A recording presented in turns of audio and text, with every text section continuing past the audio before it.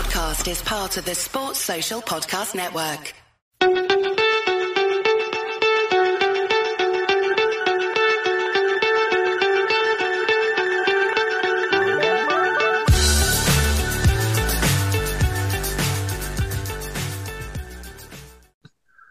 Right, well, with Andy Rishton here today to talk about the Home Counties Premier League. Andy, one of our successful England 11, who's just been over in Spain and won the European Championships. Andy scored almost 7,500 runs and taken over 340 wickets himself. But he's going to talk about the Home Counties Premier League today. So, end of the season, High Wycombe, they came top quite comfortably, to say the least. They beat Wargrave by 60-odd points into second place. Down at the bottom, Slough, big club, they went down, and Harefield in Middlesex also went down. And Andy's club, Wokingham, I won't say just escaped relegation because they were in third bottom, but they were 29 points clear of Harefield. Simple question, Andy, to get you going, man. Welcome to the pod. Any surprises there in what happened in the season last year? I think you touched on a couple already. So High Wycombe winning by a week. That probably wasn't a big surprise. But good for them to see they're a strong club, good team. Wargo coming second was a bit of a surprise. If you look at their team and players, you'd probably suggest it might not, but it's the first year they've been in the league. They were penalised 25 points at the end, but they had to appeal. I think they were penalised 70 points to start the season to finish actually second. And if you added those penalty points back on, it gets a little bit closer. Yeah, like a phenomenal effort for a very young team. A lot of new lads there as well. And I know they'll recruit really well. And then Slough as well to go down. Massive club, really important for both Bucks and Berkshire with our pathway system. A lot of their Colts guys comes through us. So for them to go down it's pretty sad, but hopefully they'll bounce back. And I know that they're a ground in demand really through Bucks and Berkshire as well. So it'd be great to have them back in the fold next couple of years. Definitely. And across the league, it was quite obvious Slough was the biggest surprise by a long way to see them not just go down, but quite comfortably go down, really, didn't they? Yeah, I think they might struggle a little bit with availability and creating a team. They've got some good players, but I think maybe the demographic of the team are moving through life a little bit further now than potentially 5 years ago when they were really competing. Yeah. I know they went down. They came back up this year. They've gone straight back down again, which is a shame to see. But I've no doubt they'll restructure again and come back even stronger. Brilliant. That's it. So let's have a look at the batters across that league, Hugh. There's some decent numbers in there, isn't there? There is, yeah. We're on top of my head before we jump to the batters because I'll forget if I don't mention now. But a very close league. You've got obviously Wokingham down third bottom 199 points, and Wargrave second from top 247. So everybody in the middle there really, really bunched together. So you've got a couple of outliers top and bottom, but everyone else, it wouldn't have taken much for Wokingham to be flying up that league. So it's good for next season. Would that have anything to do with Andy Rishton's availability, do you reckon, Hugh? Well, we'll come to that. Yeah. Definitely. Let's have a look at those batters in that league. Yeah. So top Billy Mead. I've written down Billy Mean for some reason, but Billy Mead top there. 793 runs at 66. Again, fewer games played than some of the Northern Leagues. So these numbers are very, very good. So strike rate of 95 as well for Datchet. Elliot Callis, second for High Wycombe, 702 runs at 50 and striking over 80. AJ Woodland, who is Wycombe as well, he's come up here as Bucks, but Wycombe as well. He's on 675 runs at 48. So there's a couple of real strong batters at the top of the charts for High Wycombe, which one of the reasons why they've done so well. Dan Lincoln Wargrave, 600 runs or 598 at 46, again striking at 100. And that's then a low strike rate for Dan. Yeah, Hayden Russo. He'll be upset with that. Hayden Russo at Aston Round, 550 runs at 40.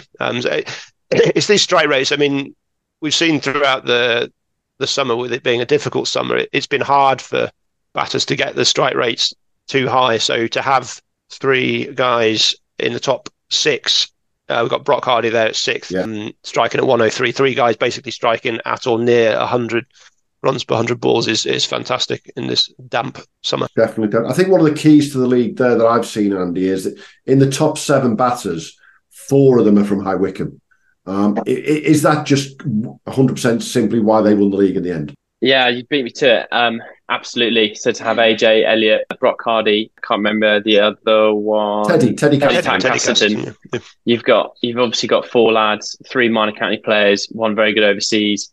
They have a good wicket at Wickham, and yeah, simply it just blew players away. And on the strike rate, the one that will go under the radar because he didn't play 12 games with the highest score of the league was 180. Was Calvin Dickinson. He only batted 12 times, strike rate over 133. I mean, not many people may really have heard of Calvin, but he is an unbelievable talent. He was a pro at Hampshire for a fair little while, and he kind of dipped his toe back into league as and when. As I say, like same with Slough, his life's moving on a bit more. He's got a bit more holidays and other bits planned and work, but that shows just the strength of the league and the strike rates being so high, just how the leagues are promoting white ball focused cricket or pink balls who play on Saturday to push into minor counties and onwards into hopefully onto major counties. Billy Mead to play 16 games for about 16 times, striking 95 and highest score of the league is phenomenal, and he worked really hard. And not many people know this. He has a first class 100 for Kent against Sri Lanka A team last summer.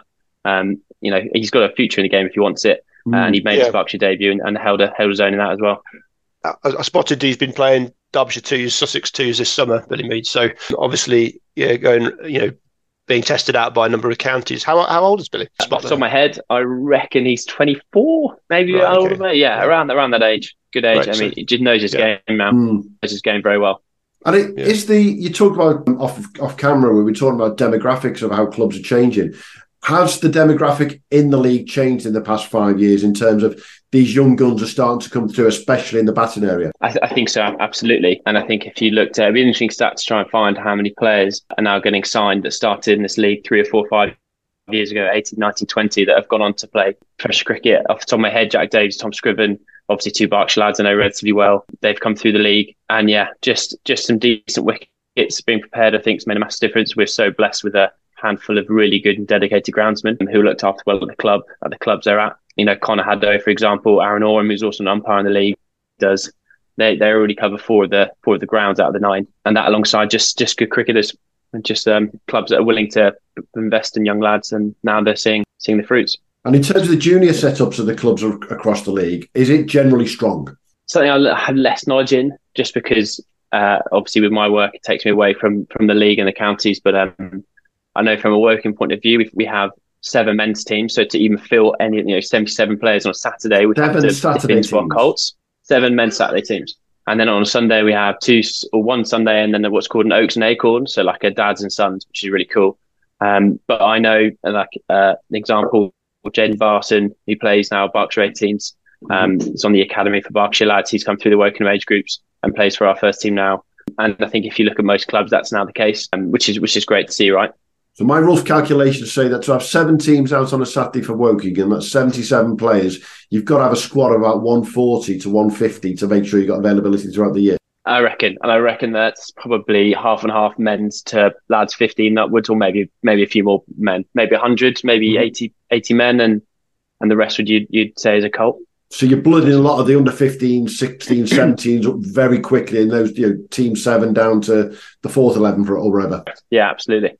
That's great. It is a changing. When we talk to the Southern Leagues, Hugh, the volume of players is just so much bigger, isn't it, to pick from? But there's so many more clubs as well to turn up at. Yeah, I suppose. I mean, we're sort of more rural, aren't we? But there's probably more clubs around us than there is in the Southern Leagues. But obviously, just from a purely more open space, but the depth's there. But exactly, but you've got the population more concentrated. So these, the more populous clubs in these urban areas or more urban areas are able to build these big teams. But also they need to have the organisation and the club's structures in place to be able to manage it. And that's not an easy thing. So absolutely fantastic for all these teams to be producing and running so many teams and so many juniors.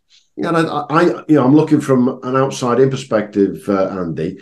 It can't be just a coincidence that some of the strongest minor counties, national counties as we're now called, come from that area, because there's so much choice to come from, isn't there?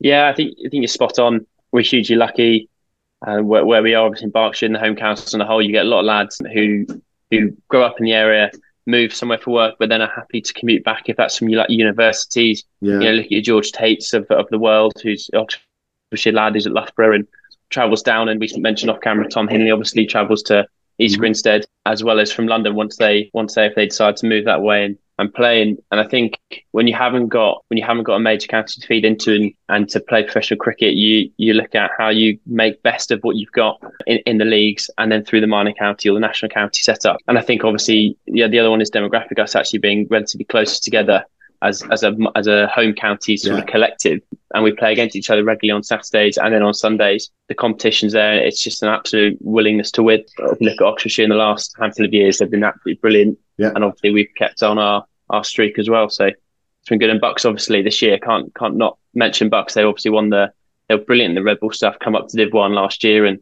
you look at it again, it's Callis and Woodland from the previous year, got them a load of runs in again this year, and Conor Haddo being MVP with his bowling. Yeah, obviously we play a lot against them on a Saturday, and yeah, it's just really cool. It's really cool to play against each other a lot and to get better.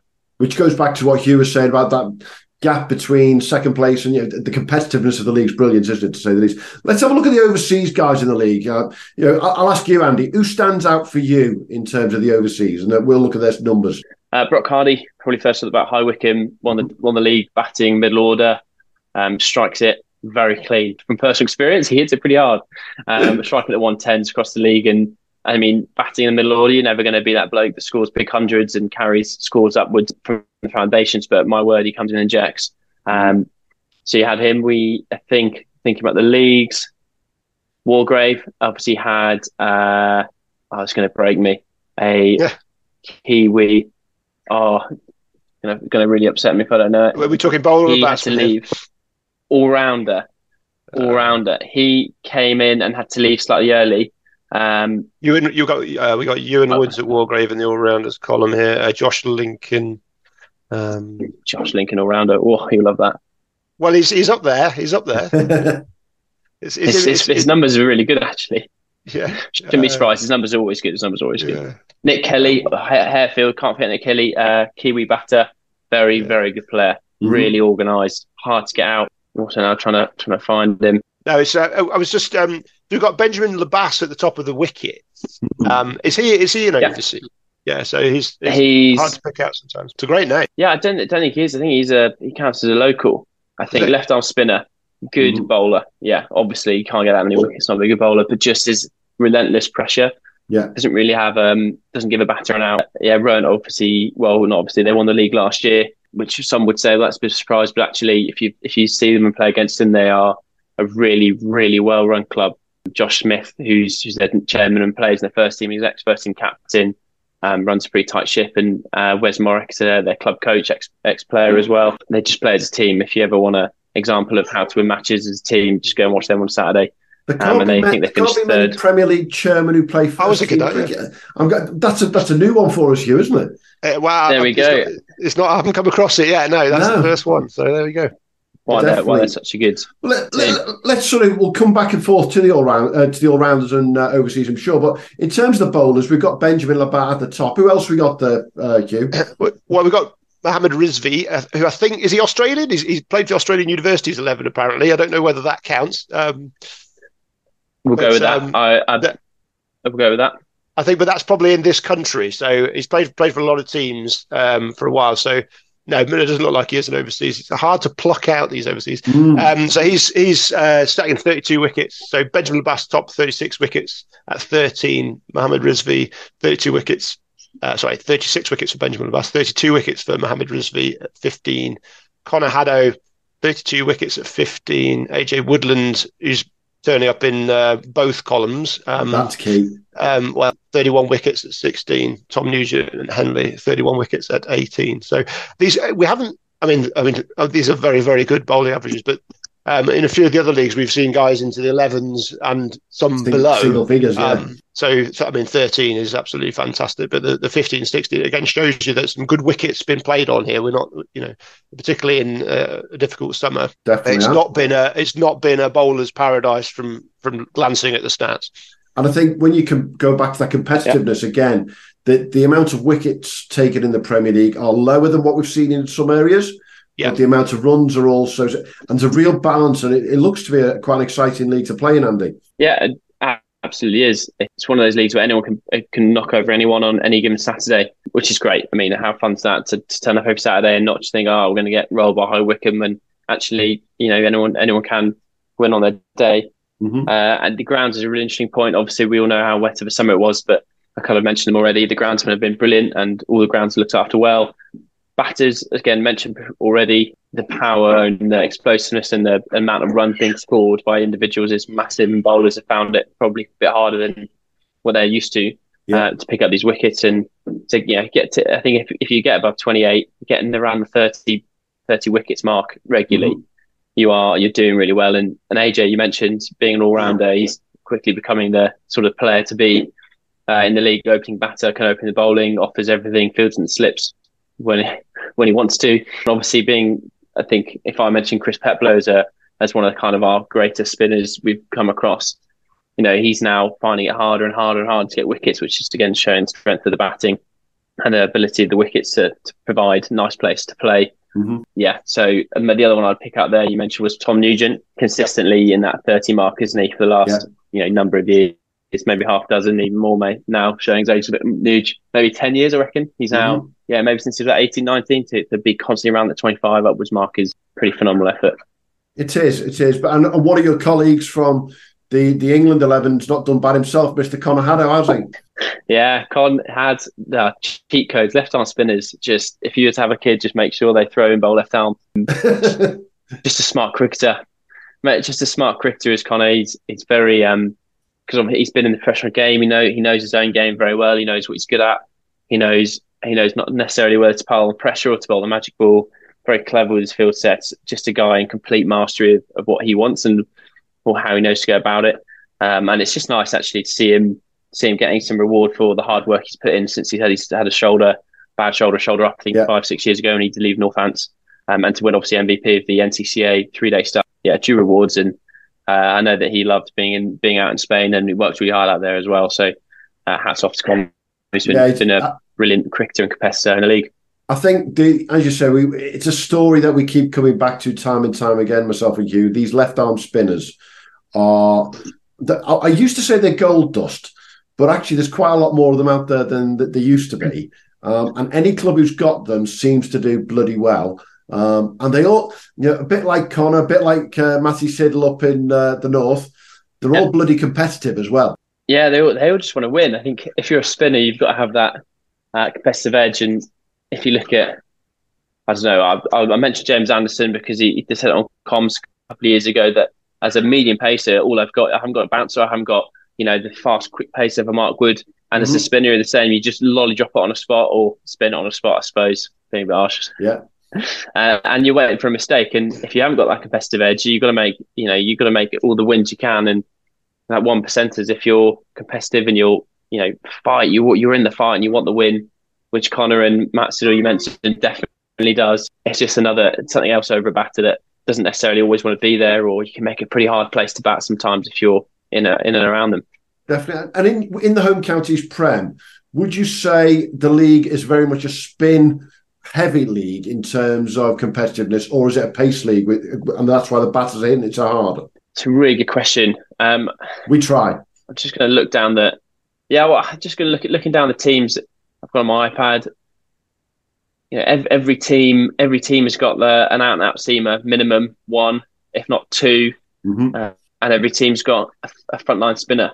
So I don't know if that means, obviously spin works and gets loads of wickets, but every team needs a seamer to apply pressure whenever they can. And I wouldn't say it's either which way dominant. I would say, I'll caveat that with it depends where you play. So if you looked at the number of runs scored at Datchet compared to Wokingham, we're quite a big, slow outfield ground. Datchet's a very, very small, vacuum of an outfield. Spinners tend to go for more runs there, but equally more wickets because it's that risk-free reward. And teams at Wokingham might get a little bit more out of it because batters trying to hit it a bit harder and from day to day because the outfield's bigger and longer.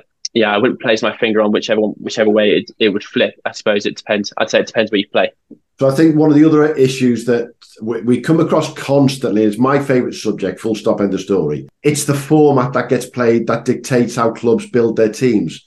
And you have this quite unique one, in my opinion, where you play 50 over games the first 5 and the last 4 games of the season, and then you play timed games for the middle 9.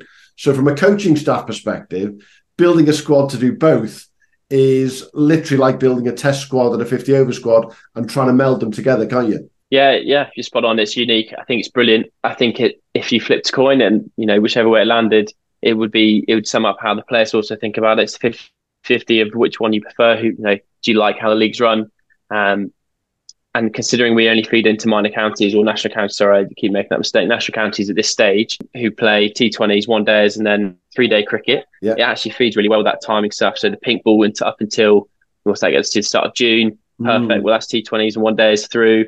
And then by the middle way of the season, we get into the red ball stuff on a national county on a Sunday. So great, you've had 4 weeks to practice for that. And I think that could be a good reason why it's geared that way. But in terms of building a squad, you're absolutely right. You just need versatile cricketers.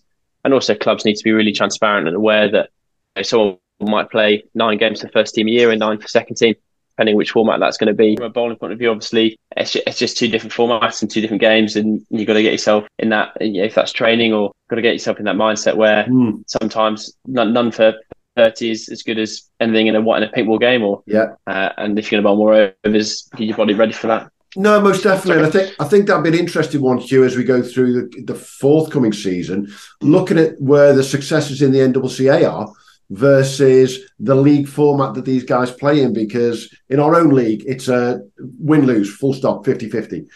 50 overs, win-lose, done, that's it. So the guys don't get any timed game practice. Whereas NCCA, you've got to be able to do all 3 formats. There's no 2 ways about it. And you're getting to do that right throughout the season. So that's quite an interesting one for us to look at through the season in terms of those stats, I think, Hugh, isn't it? Yeah, I think there's a fair few leagues who are doing the split, particularly early season. Norfolk Prem, they're doing it, or East Anglia Premier League, they're doing it, and North East Premier League, I think, do it as well. It's just they don't. It's hard to pick out. I know the Hertfordshire League actually run 2 separate leagues. It's 2 separate leagues registered on Play Cricket, but a lot of them just sort of marked on a scorecard somewhere. But I think it's less unusual than you think. Whether it's something that teams are going to move towards or teams are moving away from is the question. Yeah, it's an interesting one, that, and we'll see. I wonder how much, say in our local league, the Derbyshire League, whether teams maybe would like to take that. That option. The question for Andy is the one that I ask everyone now.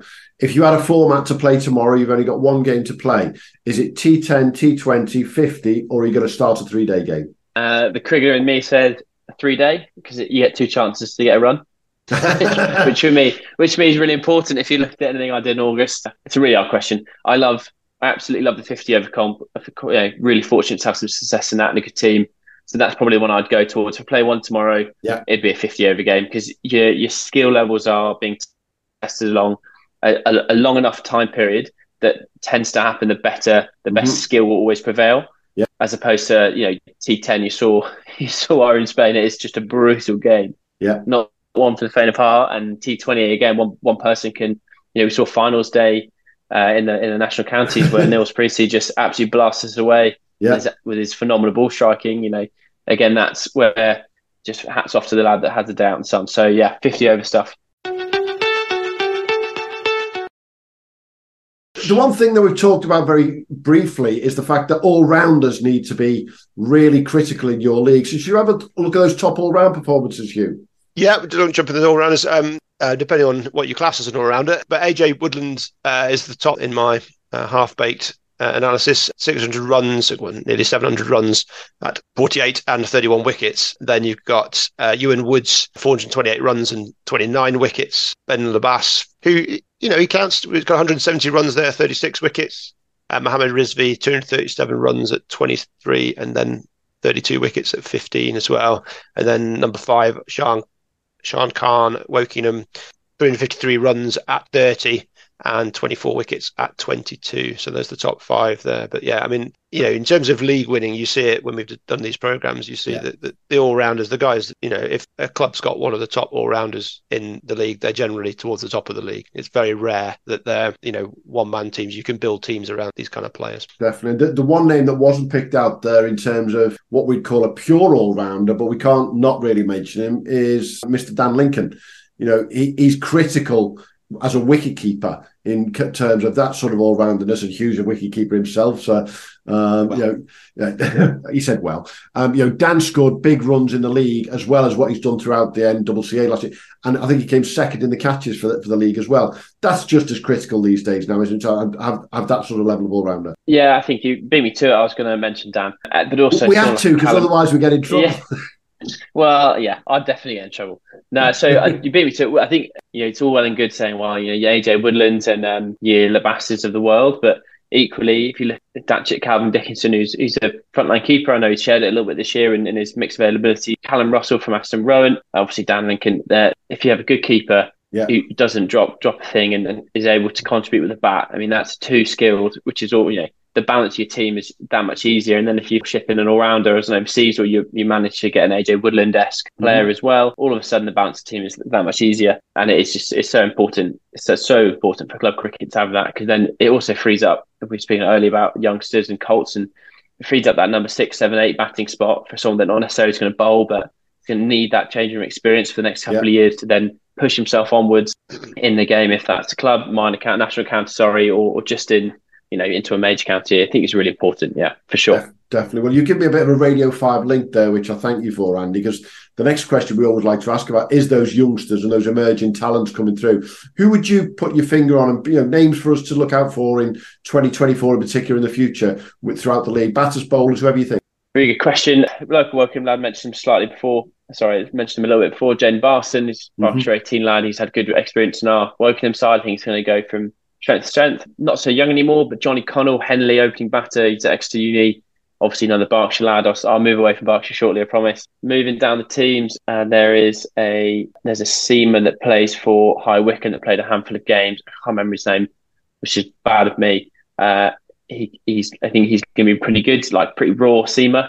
The youngsters, Hayden Rousseau at Rowan, he'll be upset for me calling him a youngster, but he's only 20, 21. And I think if you're looking at actually what young is these days, like in cricket, I think he's a batter. And I think he's one more year away from making full British citizenship, coming over from South Africa as an overseas a few years ago and has stayed. He could be very, very good as well. He scored big runs. Well, he's fourth on the list of highest scores, Hayden Rousseau, with 152 not off 171 balls. Yeah, so terrific performance there. We haven't actually touched on the top scores. With Calvin Dickinson was top score, 180 off 97 balls. I think I was chasing about 400 and they got it in that 5-0 spare. Amazing game. They're chasing 361. Yeah, 361. There we go. So, terrific performance.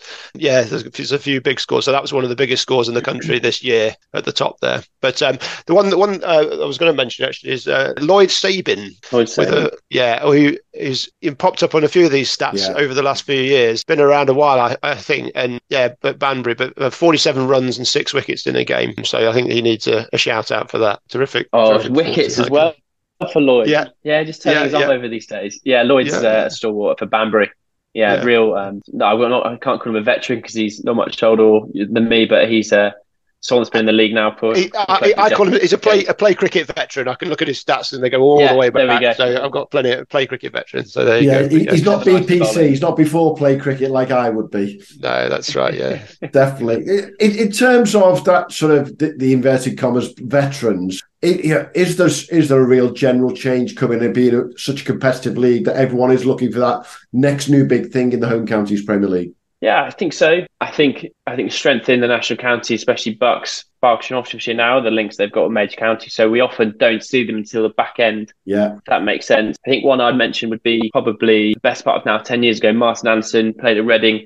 He was on the Middlesex Academy, was pushed that way, and we've seen him have success in the professional game. But he was probably the one that you'd all look at 18, 19 years old and go, well, that's definitely going to be a pro in the making. Trying to think around the scores now. I think you make a good point in the demographic moving on. I think now your previous, I think Chris Peplow probably now one of the older ones in the league.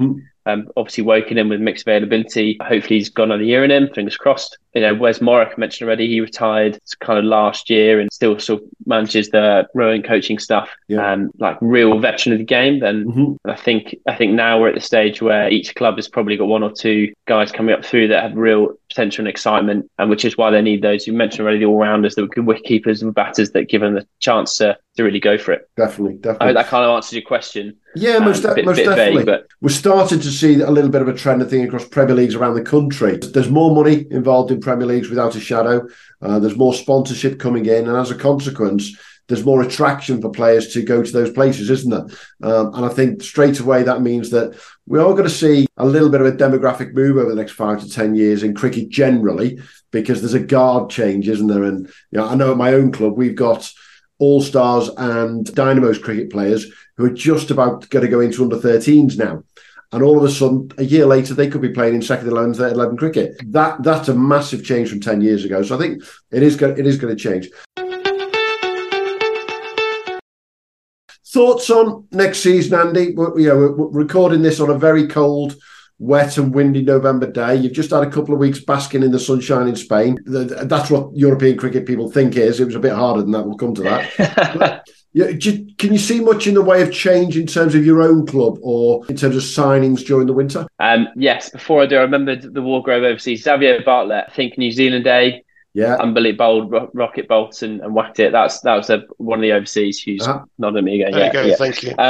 It's a really good question. Listen, I can't give loads away because it needs to be done through the right channels. But I think club cricket in the home counties there's a lot of movement inside the league year on year, and I think a handful of that isn't necessarily high end players. I think a lot of that is just guys finding the right clubs to play at for their own social Saturdays, which is so important. And funnily enough, the guys that move there to better their own, to better their lives, make their lives more convenient or whatever it might be, they'll play better because they're happier and they're enjoying it more. In terms of moving, we've made a couple of good signings. We're going to lose a couple of players. That's the way it goes. I think I wouldn't say we're better off because the lads that are leaving, obviously it's a shame, but we're going to gain some real experience. And I know Walgrave are going to be doing the same. Everyone's on a recruiting hike this time of year. And look at the good guys. The one to watch would be the guys coming up in the league. So Oxford Downs and Great Brickhill, who performed really well last year in the sort of Div 1 feeder league. Yeah. I know Oxford Downs have signed a very handy overseas. Saw on social media a couple of weeks ago. And Great Brickhill are sort of led by, I think their coach is Johnny Cater,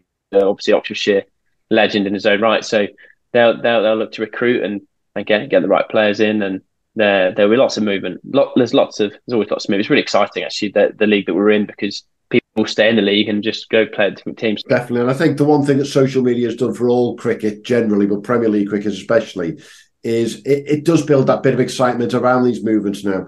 10, 20 years ago in particular, you'd find out in the newspaper 2 weeks later that someone's moved. Now we can actually make something of it. And then all of a sudden clubs are going, well, there's an element of not just keeping up with the Joneses, but actually can we outdo the Joneses all the time? Yeah, absolutely. It's just that instant access to the information, and also instant access to players. You can DM and get hold of someone's number in no time at all, which is pretty cool, right? Because it just makes things more exciting. Definitely. Hey, it would be remiss of us not to talk briefly about what happened over in Spain over the last couple of weeks. You're a 2-time winner of the European Championships now. How can I put it?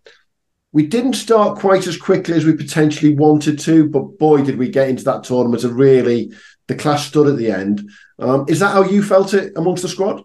Yeah, absolutely. Speaking to obviously Dan and Lambo Logues and Bevs and even Richard Edwards, every year it's just a different vibe, and it's never a bad one. It's just different.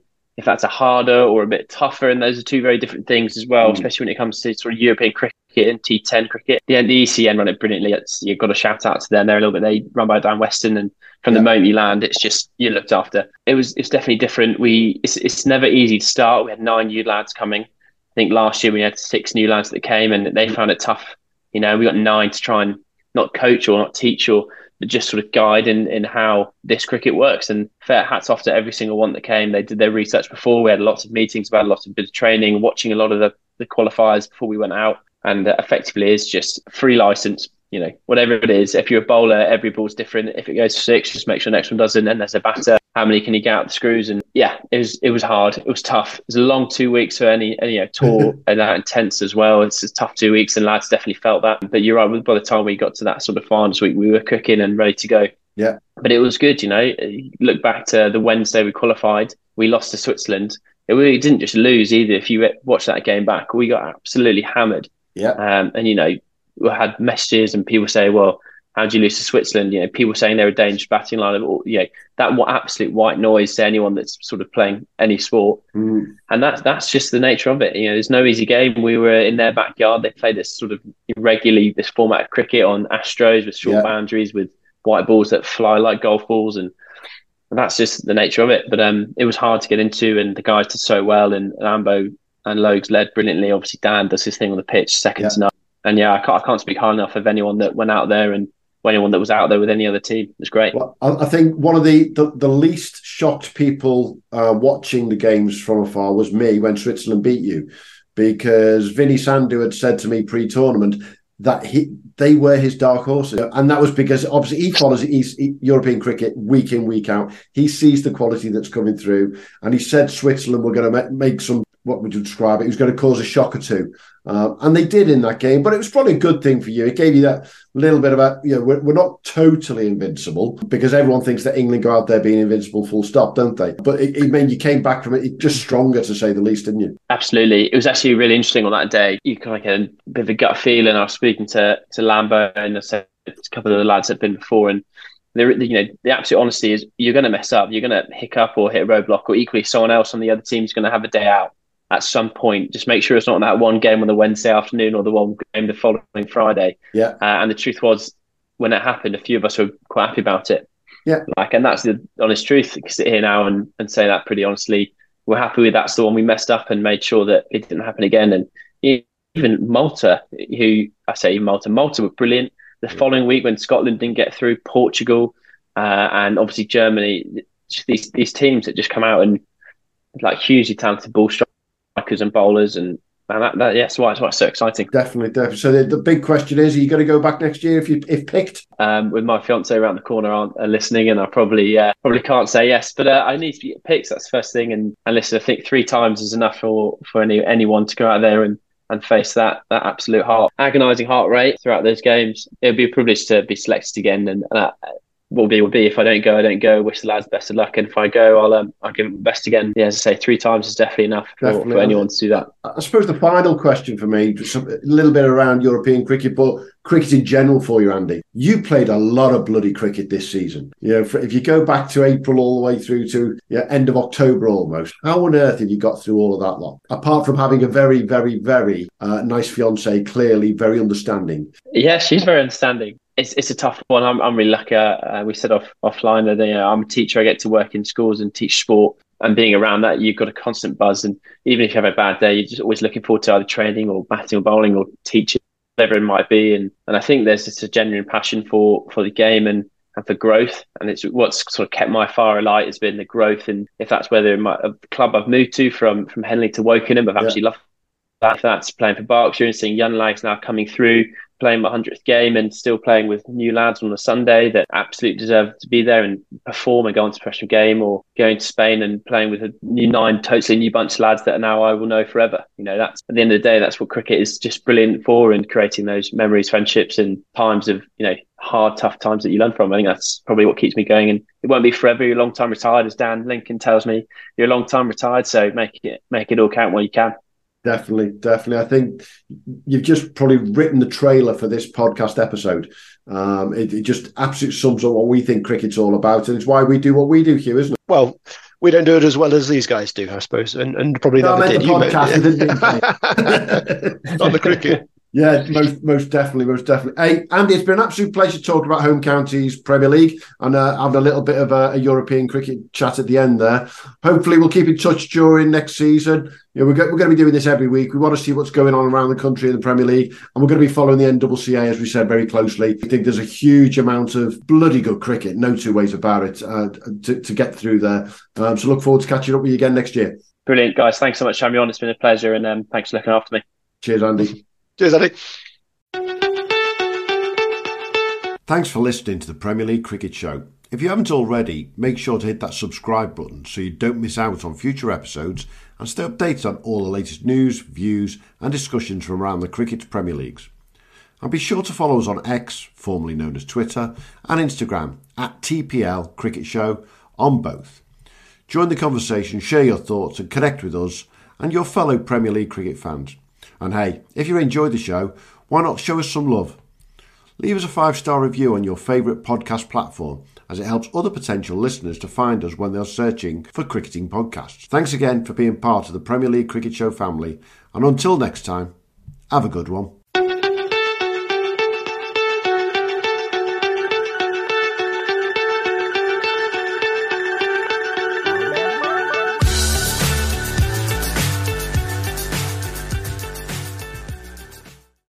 Sports Social Podcast Network.